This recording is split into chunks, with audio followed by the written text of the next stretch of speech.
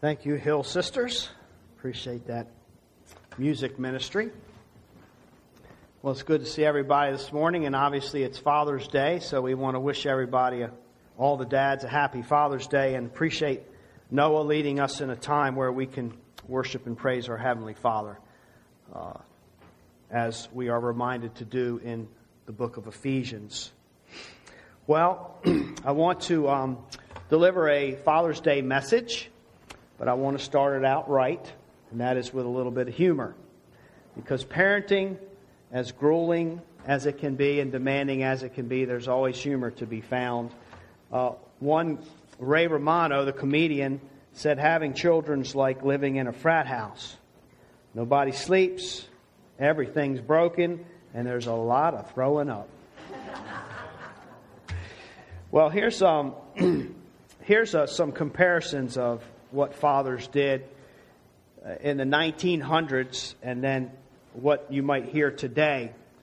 I think probably the only one here that would know what it was like in the 1900s would be Corky. But so in the 1900s, if a father put a roof over his family's head, he was a success. Today it takes a roof, deck, pool, and 4-car garage, and that's just the vacation home. So in 1900, a father waited for the doctor to tell him when the baby arrived. Today, a father must wear a smock, know how to breathe, make sure film is in the video camera. In 1900, fathers could count on children to join the family business.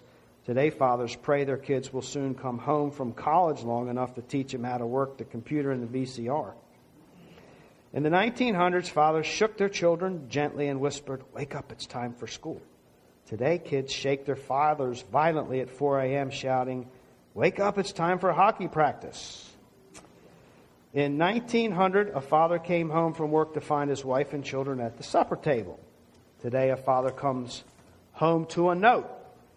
Jimmy's at baseball, Cindy's at gymnastics, I'm at the gym, pizza's in the refrigerator. In the 1900s, a Father's Day gift would be a hand tool. Today, he'll get a digital organizer. So here's one more, and this is my favorite little story. A pastor explained how Saturday was a day to get things done around their house because of work, family, and church responsibilities.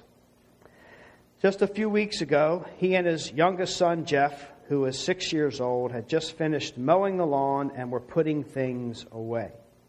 The pastor thought this would be a terrific opportunity to rest and spend a few minutes with Jeff. So the two of them crawled up on the family's trampoline and gazed up into the blue sky. And with a puzzled look, Jeff turned and asked, "Dad, why are we here?" Well, the pastor thought this would be great teaching opportunity, so he explained how we're children of our Heavenly Father and how He has sent us here because He loves us and He wants us to experience the things that He's created for us and how He wants to serve. He wants us to serve one another and to learn and to grow and to develop the qualities that will allow us to return to live with Him someday. And the father paused and asked if that had answered his question. And Jeff responded, "Not really." The pastor began to think how else he might be able to answer the question when Jeff asked again, "Dad, why are we here? Weren't we supposed to pick Mom up an hour ago?"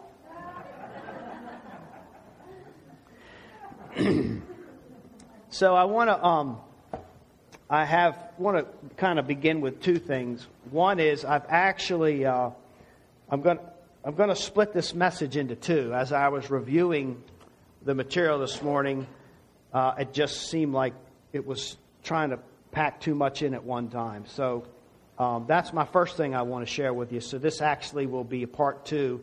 Next week we'll do the Father's Day message as well. And that leads me into the second thing I wanted to say, and that is the reason it will take more time, I think, is because fatherhood, motherhood, the family is actually more complicated these days. It's more complicated because of the cultural shift that's taken place, and we can't use terminology like we used to, and everybody's just automatically on the same page. And so I wanted to kind of introduce the idea and, maybe some of the changes that have taken place. I've been a pastor I'm going on 20 years now. And when I first began to pastor, things like motherhood and fatherhood, it was just understood as a church that's what you loved and celebrated because that's what is in God's holy word. And we believe Scripture gives us the vision for life. And now there's so much competition in the world and the realm of ideas of what it even means to be a man, to be a woman. The roles are challenged. We're just being pushed from every direction. And it wears down even on believers. We are exposed to so many different things that are not biblical. Sometimes we get caught up in fighting for causes that sound good, but turn out to be not so good for the church or for the glory of God. It's gotten complicated, quite frankly and honestly. It's complicated for me as a pastor because I get a text, and I'm excited what God has to say, and I'm on board with that as a believer. And I want to celebrate that. And yet I know that there's some pushback in our culture. I know that there has been a lot of pain because of, say, motherhood or fatherhood or abuse of roles and so forth. And so it kind of honestly puts me in a hard place. And I know that it puts you in a hard place because I know that you want to honor God. I know that you're striving in your pilgrimage to do what's right. Otherwise, you wouldn't be here. And you're exposed to the same ideas and pressures from culture and from media as I am.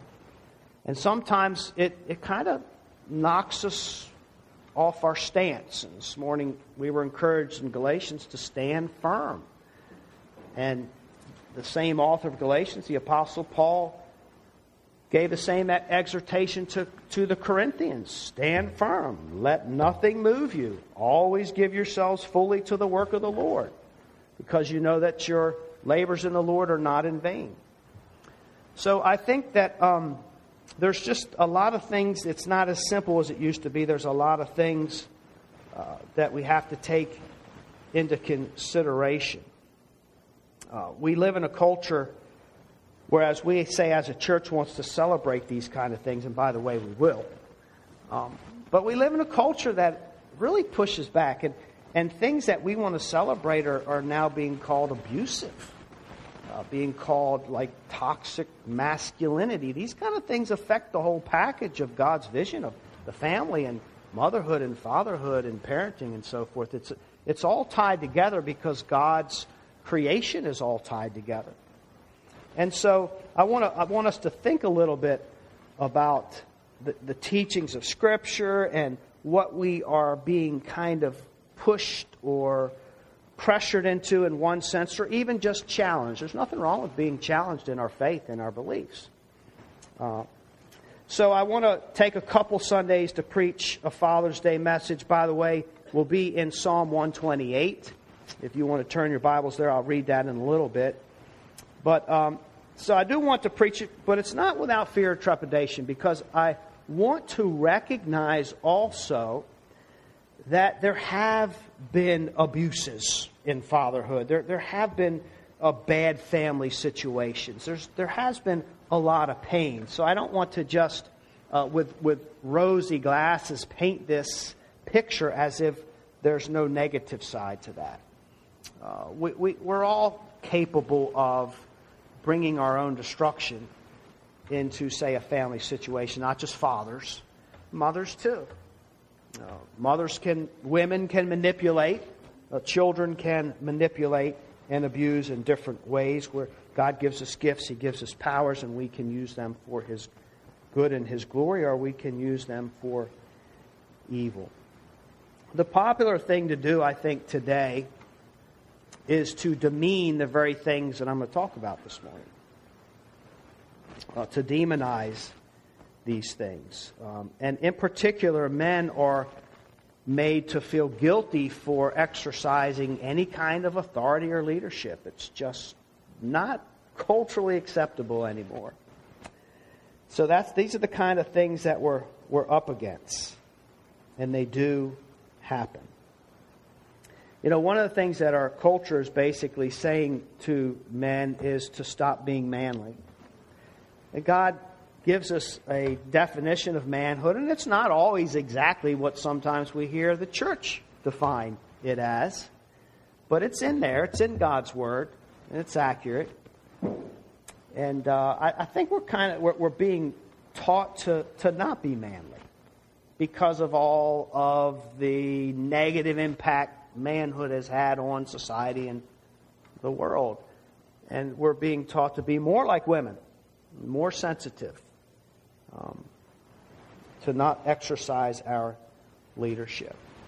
So I think that abuses in biblical manhood, absolutely, or in any abuse, it needs to be called out.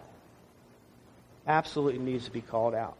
But at the same time, we have to have a place to start. We need to have some kind of understanding so that we aren't just pushed over by a little challenge or a little bit of pressure from the culture. We want to know that we're standing firm in something, that we're doing the right thing as believers. And that's what I think this psalm will help us to do in the next couple weeks, is to give us... I know that in my personal study of it as a man and as a father, I was encouraged and it brought clarity to my thinking about my role as a husband, as a father, and as a leader, and as a man. So it brought me back to, I guess, the roots, you might say, of God's vision for these things. So even though it may not be popular, and I know that there's baggage into these things, the roles of motherhood and manhood and so forth, I'm going to forge ahead.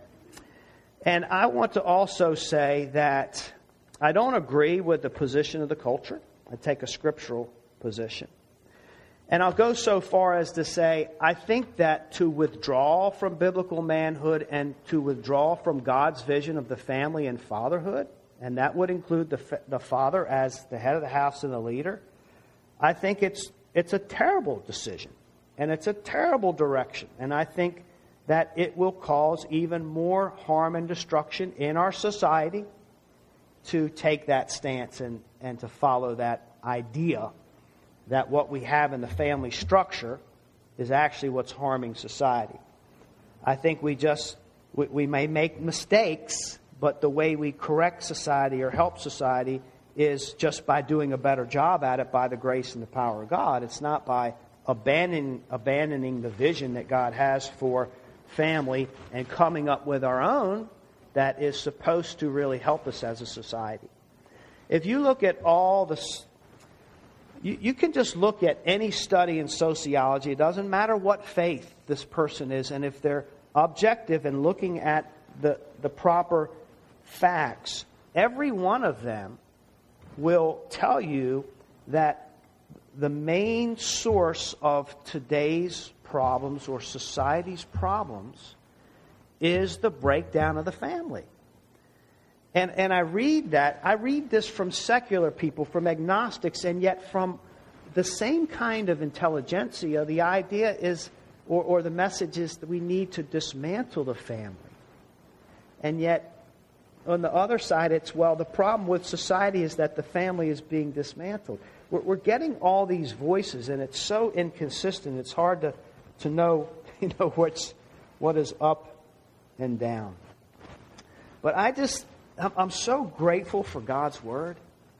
I'm so grateful that even though there's 1,000 voices out there, there's just one that I need to tune into. There's that one voice, the voice of God, that will bring my heart and my soul the assurance, and as a man, the confidence I need to fulfill my role. So, I guess the point of all this is that there is a specific way that the family operates. There are specific things and roles that men, fathers, can fulfill in a way that honors God and in a way that will bless him, his family, and as a result, the ripple effect will be a blessing to the society. Did you know that depending on the ethnicity, there are, well, in some groups, there are over 50% of children, this is in our society, this is in our country, not the world, but in our country, or more, that have never had the privilege of saying dad.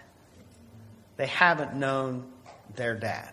They have obviously a biological father, but they haven't uttered the words to an individual face to face, dad. Identified a person. That's so sad to me. And there's not that influence of the father. Something's missing.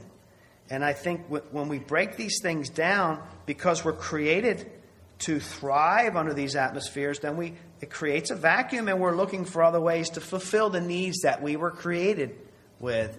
And we don't always turn into the right places, to the right things, to the right people or powers or wisdom to give us the comfort and the assurance that we need. The breakdown can take place from any direction. It's not just moms or dads. It can be the kids too. I was a rebellious kid. I know that I brought disharmony and disruption and kept my parents up at night wondering where I was and was I coming home and those kind of things. And Scripture tells the kids, honor your mother and father. This is right in the Lord, and it's a commandment with a promise that it may go well with you. When you fit into God's laws and commands and rules and boundaries that He sets for us, it's a good thing. And I'm sure there's persecution for standing for it, but it's a good thing because we're walking in the ways of God. So I just want to share these things with you. It's the world that we live in today. I'm kind of surprised that, I guess I shouldn't be, but I'm of that age now where I can actually look back and see. I've been around long enough to see cultural shifts. That makes me feel really old. But seeing the different fads and so forth. But our text today will give us hope. It'll give us help, and I think it'll give us at least a little bit of clarity. And where are we today as families, as mothers, as fathers, and the role of parenting and so forth. So I want to read Psalm 128, and I've entitled this message, When Men Fear God. Now I want to say again that because I'm breaking it into two parts, I'm going to speak more to everyone today, and then I'll dial in more on fathers next week, because the psalm starts with addressing everybody. So let's look at God's word. Blessed is everyone who fears the Lord, who walks in His ways. You shall eat the fruit of the labor of your hands. You shall be blessed, and it shall be well with you. Your wife will be like a fruitful vine within your house. Your children will be like olive shoots around your table. Behold, thus shall the man be blessed who fears the Lord. The Lord bless you from Zion. May you see the prosperity of Jerusalem all the days of your life. May you see your children's children. Peace be upon Israel. Now, this is a psalm. We looked at Psalm 127 for Mother's Day, and this is how I came upon 128 for Father's Day. I happened to read the next one. I thought, well, there's a Father's Day message right there. These are songs of ascent, which means these are the praise songs that the Israelites sang on their way to worship God in their visit of Jerusalem, to go into the temple. They would sing these psalms. There's a lot of different kinds of psalms. This is a didactic psalm, meaning you sing it and it teaches you something because it's God's revelation for us. So this is giving us a teaching about life, about family, and in particular about men or fathers. Psalm 127, it kind of follows in that same realm. If you remember, Psalm 127 is, unless the Lord builds the house, those who labor in vain. And the idea is that we can do things in life, and we may have some rewards or we may have setbacks, but if God's not in it, it's a whole different thing. Like, it needs to be, unless the Lord builds the house, meaning if we're not building our families by trusting in God and that what He says is true, if we're not doing it to honor Him, then it's done in vain, He says. It doesn't count in that sense because God's not in it. The greatest command, the first command, is to love God with all your heart. We talked a lot about the law in Galatians. But keeping in mind that the biggest command is it's about relationship. It's about loving this incredible being, God. So this psalm kind of carries in that theme. It's a big picture of life. Most of today's sermon will be pointed at the family as a whole, again, because it speaks to all of us. And what does it say? It gives us an exhortation. It tells us something that we should do, and we can receive something. So God talks about a blessing. There's a blessing that comes for those that fear God and walk in His ways. So I want to concentrate on that for a little while. The two crucial words here that we hear all the time, but I don't want us to take them for granted because they're so frequently mentioned by God in Scripture. They help us to grasp this. So the first is blessing. Why is it a big deal? Why would anybody even care about God's blessing? Because God's blessing is that divine entity that comes from a personal God that fills our hearts and souls. God's blessing is the very thing we need to experience any kind of sensation or depth to life and our happiness. Another word for it is happy is the man, or blessed is the man. And so what makes us happy is God in our lives. That's the main thing. For this God who has revealed Himself as merciful, loving, compassionate. He treats us like a father, a good father. He's the standard of fatherhood, by the way. And He brings all of His attributes into our lives on a personal basis. The wisdom we need, the comfort we need. And so that's a blessing to us. We're created to thrive off of these things. The blessing He brings to us is primarily internal. But it can also be external. God is glad to bless us consequentially. That He's glad to bless us materially at times. As a matter of fact, this man will enjoy the work of his hands. That's a material blessing. Lots of crops, lots of produce, say maybe a bigger check. That is part of God's way that He loves us. But the main thing is that above all is the internal blessing of that relationship, because we know God is good. And when we have God, then life is good just in and of itself because we have God. And how do we obtain this blessing? Well, we fear. It's another thing that we mentioned this in Sunday school. I heard the word come up many times. Fear God. Fear God. What does it mean to fear God? Well, we know it has to do with reverence and awe because He's so awesome. Our God is an awesome God. So it has to do with reverence and awe. We're just astounded at His presence and how weighty and glorious He is. But it also has an element that a lot of times gets left out, and that is the element of terror.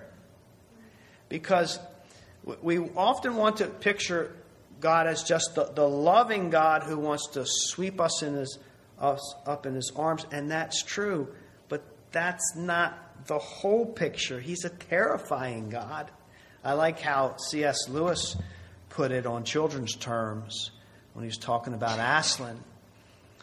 Here's this majestic beast, the king of the jungle. And like you think children shouldn't be hugging this fierce creature around the neck and so forth. And is he safe? And the answer was, of course he's not safe. So there's always that element in here. Yes, he's loving. He's going to lead us and guide us. But there is an or else to this God as well. There is an element of fear, of terror. But it's not the kind of terror that wants us to run away from God in fear like there's no way he can ever be forced. It's the kind of terror that causes us to run into his arms for salvation. The kind of terror that opens our eyes to the reality that he is what we need and we're only safe in his arms. To run anywhere else only puts us in further danger. How do we know that we're on the right track in our fear to God? Well, because we walk in his ways. That's the other part. It's those who fear God and walk in his ways, so we know we're fearing him when we respect him and honor him enough and fear him enough, the or else part, to actually do what he says. The reverence is, you're a lot smarter than I am. You're God. And if this is what you bring into my life, who am I to question that? I respect it. It's true. It's trustworthy. I'm going to live by it.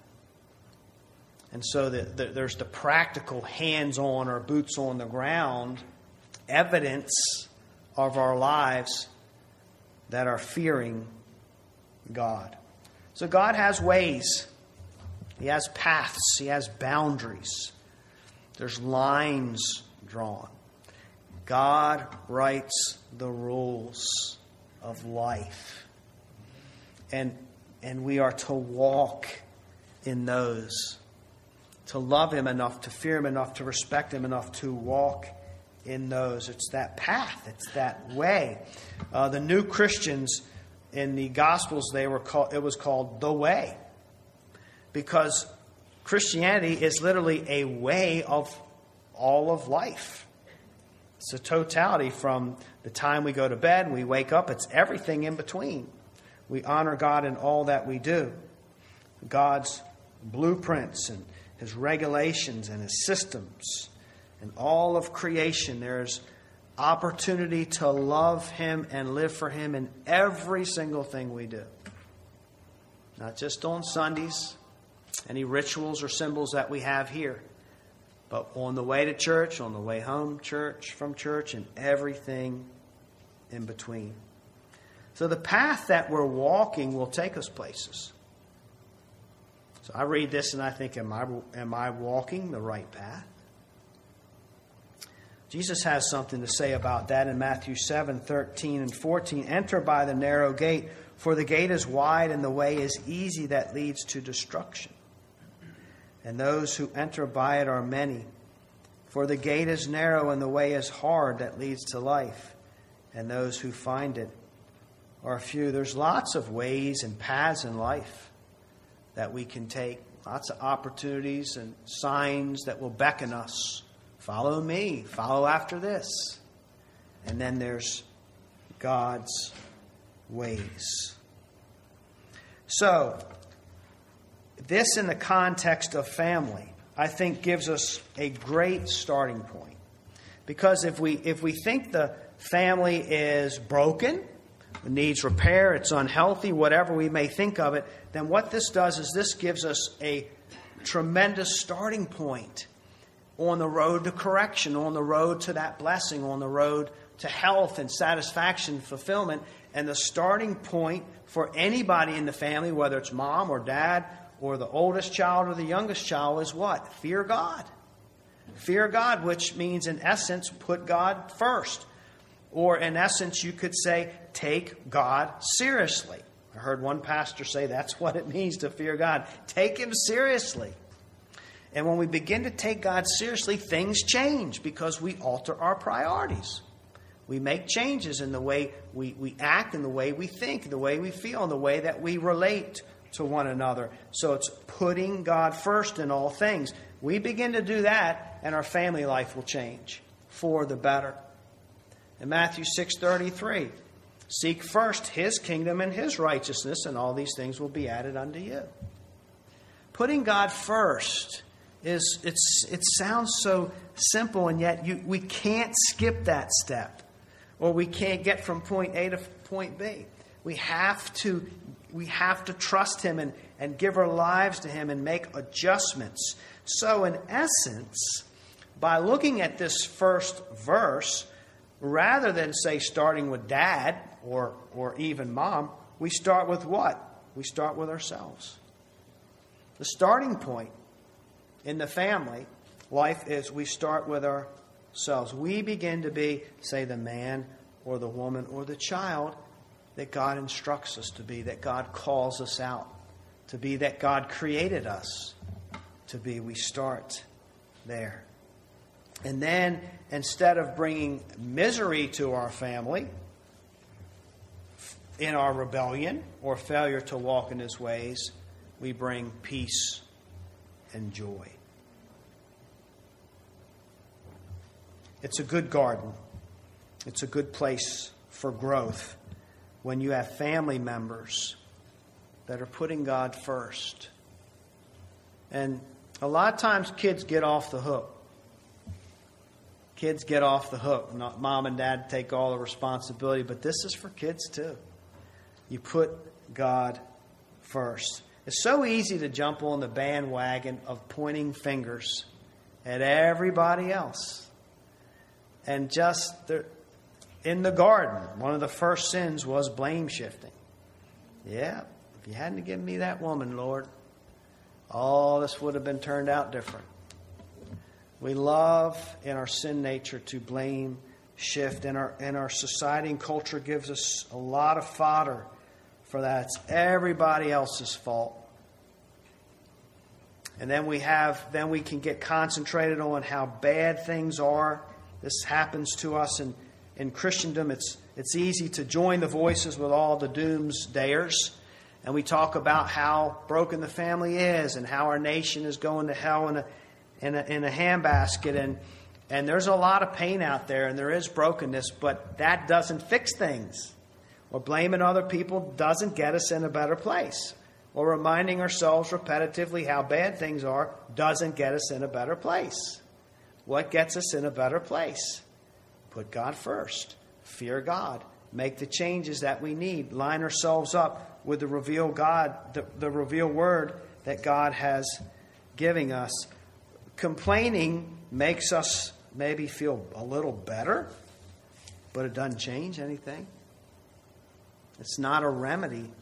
God doesn't say, blessed is the man that complains and doesn't do a thing. So the path to fixing what is broken is to take personal responsibility to fear God, to know God, and this extends to every member of the family. The or else. Take God seriously. Walk in His ways. So if we look anywhere other than God's Word to understand ourselves and our roles, we may be in for a headache and a heartache and a rough time. God has His ways. I'm very, very blessed and fortunate enough to be raised in a Christian home. And so my dad structured our household life based on what he believed was honoring to the Lord. There were rules, lots of rules in our house, more than I cared for as a kid, but I look back and I think, wow, my parents didn't have as many rules as Lisa and I had for our kids. But there were rules enough. If you crossed those rules, there were consequences. So my mom was a stay-at-home mom. For the most part, she helped in the family business and did some other things. But she was there most of the time, which means that she was the main disciplinarian because she was the one that was closest to whoever was disobeying. And I guess her discipline implement of choice, I'm not trying to figure out what to call it, was usually like a fly swatter or a Hot Wheel track. If you were raised in the 70s, Mine were orange, about this long, and they were plastic. And so it gave her a little extended reach because we would try to run from her when we saw the spanking coming. So she liked that Hot Wheel track, and they were always all over the place because there were 9 of us in the house at one time. But if we disrespected Mom repetitively or did something really bad, and I don't know what that would be. I can't think of anything right now. Maybe we just spoke disrespectfully or just maybe we picked on each other, were really mean. Anyway, it elevated to a point where she would stop disciplining and say, you just have to wait till your father gets home. And when she said that, that just took it to a whole new level of fear. Because, Mom was constantly spanking or the stern warnings and different things like that with all the kids running around. It was constant correction. But Dad was at work, and when Dad got home, Dad, he meant business because he didn't discipline us all day. So he took it serious, was methodical about it. And you knew you were in big trouble. You knew there was going to be some serious pain involved, not just like barely got me because I outran you kind of thing. And part of the fear and the punishment was waiting for Dad to get home. Oh, man, it wasn't just that you knew it was coming, but then you had to wait for it. And my dad disciplined either with his bare hand when we were smaller or his wooden fraternity paddle. Either way, it was bad news.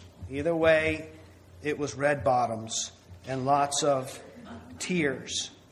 So there were 2 things that were extremely painful to me personally. I can't speak for the rest of the family, but I could almost guarantee if you were to get my siblings together, they'd all be doing this. But so it was the corporal punishment and the pain to begin with, the spanking. Punishment and pain. Punishment had to fit the crime. Dad didn't over-punish us, and he didn't punish us in anger. He was a great dad, and every spanking I ever got, I deserved. Just put that out there right now. There was no abuse in my family. I had it coming to me every time. So that pain. But then there was the other thing that Dad did that was worse to me, and it was the lecture. It was the disappointment in his eyes. You saw the sadness. He didn't want to do this.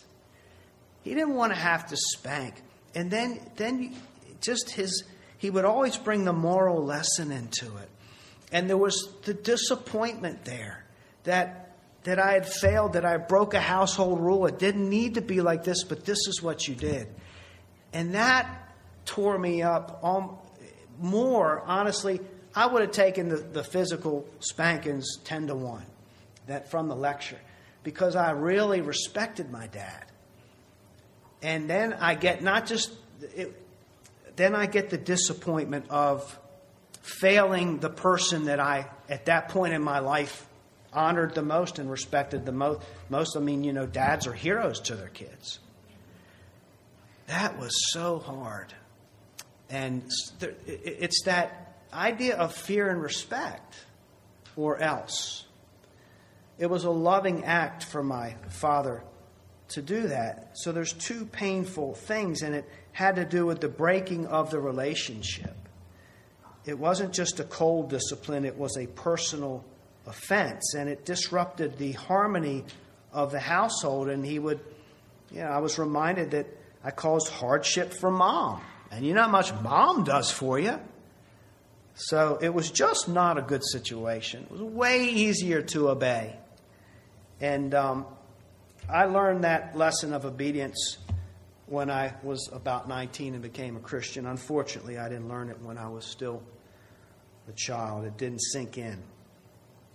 The command to fear God is given in Scripture over 300 times. I mean, there's just this message there.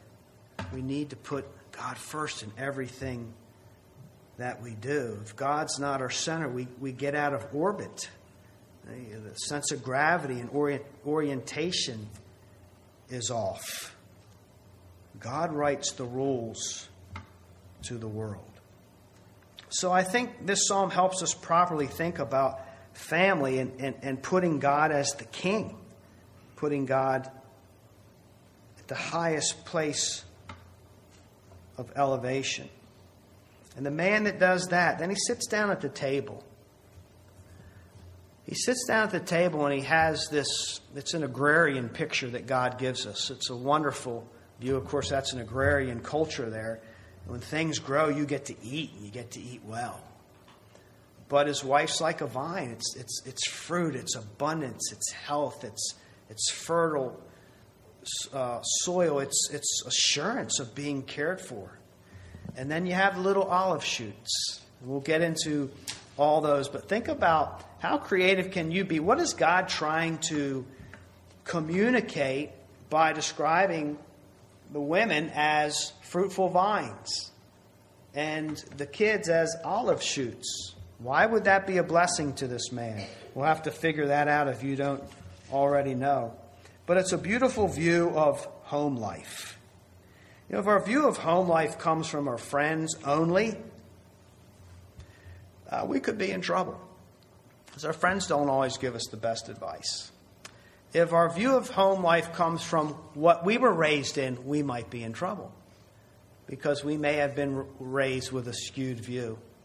And we might bring that into our homes that we create. If it comes from the media, we're really in trouble, because that's a skewed view. I remember growing up, the shows on TV still had a reverence for family, most of them. You know, and I was limited in what I could watch, but it was the Waltons and Little House on the Prairie, and there's always lessons in there. You know, good lessons. Or Bonanza, the boys, the brothers, the Cartwrights. They took up for each other. They sat around the family table and shared a meal together. Those kind of things. There was a reverence there. The specific roles were laid out for moms and dads and kids and so forth. So it was reinforced. Today's media, I can't even imagine. I don't watch TV, but I can't imagine what's out there. I mean, what the kids see is this whole idea of family and motherhood and fatherhood reinforced at all, or is it completely torn down? So overall, anywhere other than Scripture, you're not going to get the best view or picture of family life. And then we have this song.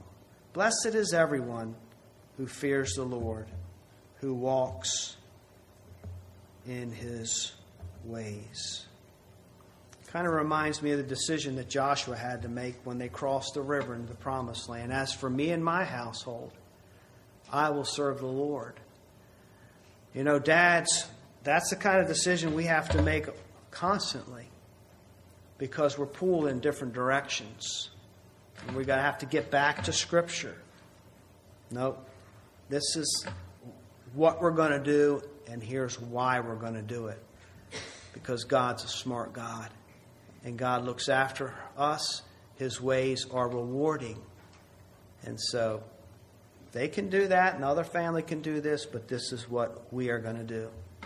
This is our household. We're going to fear God and put God first. I want to close with a story.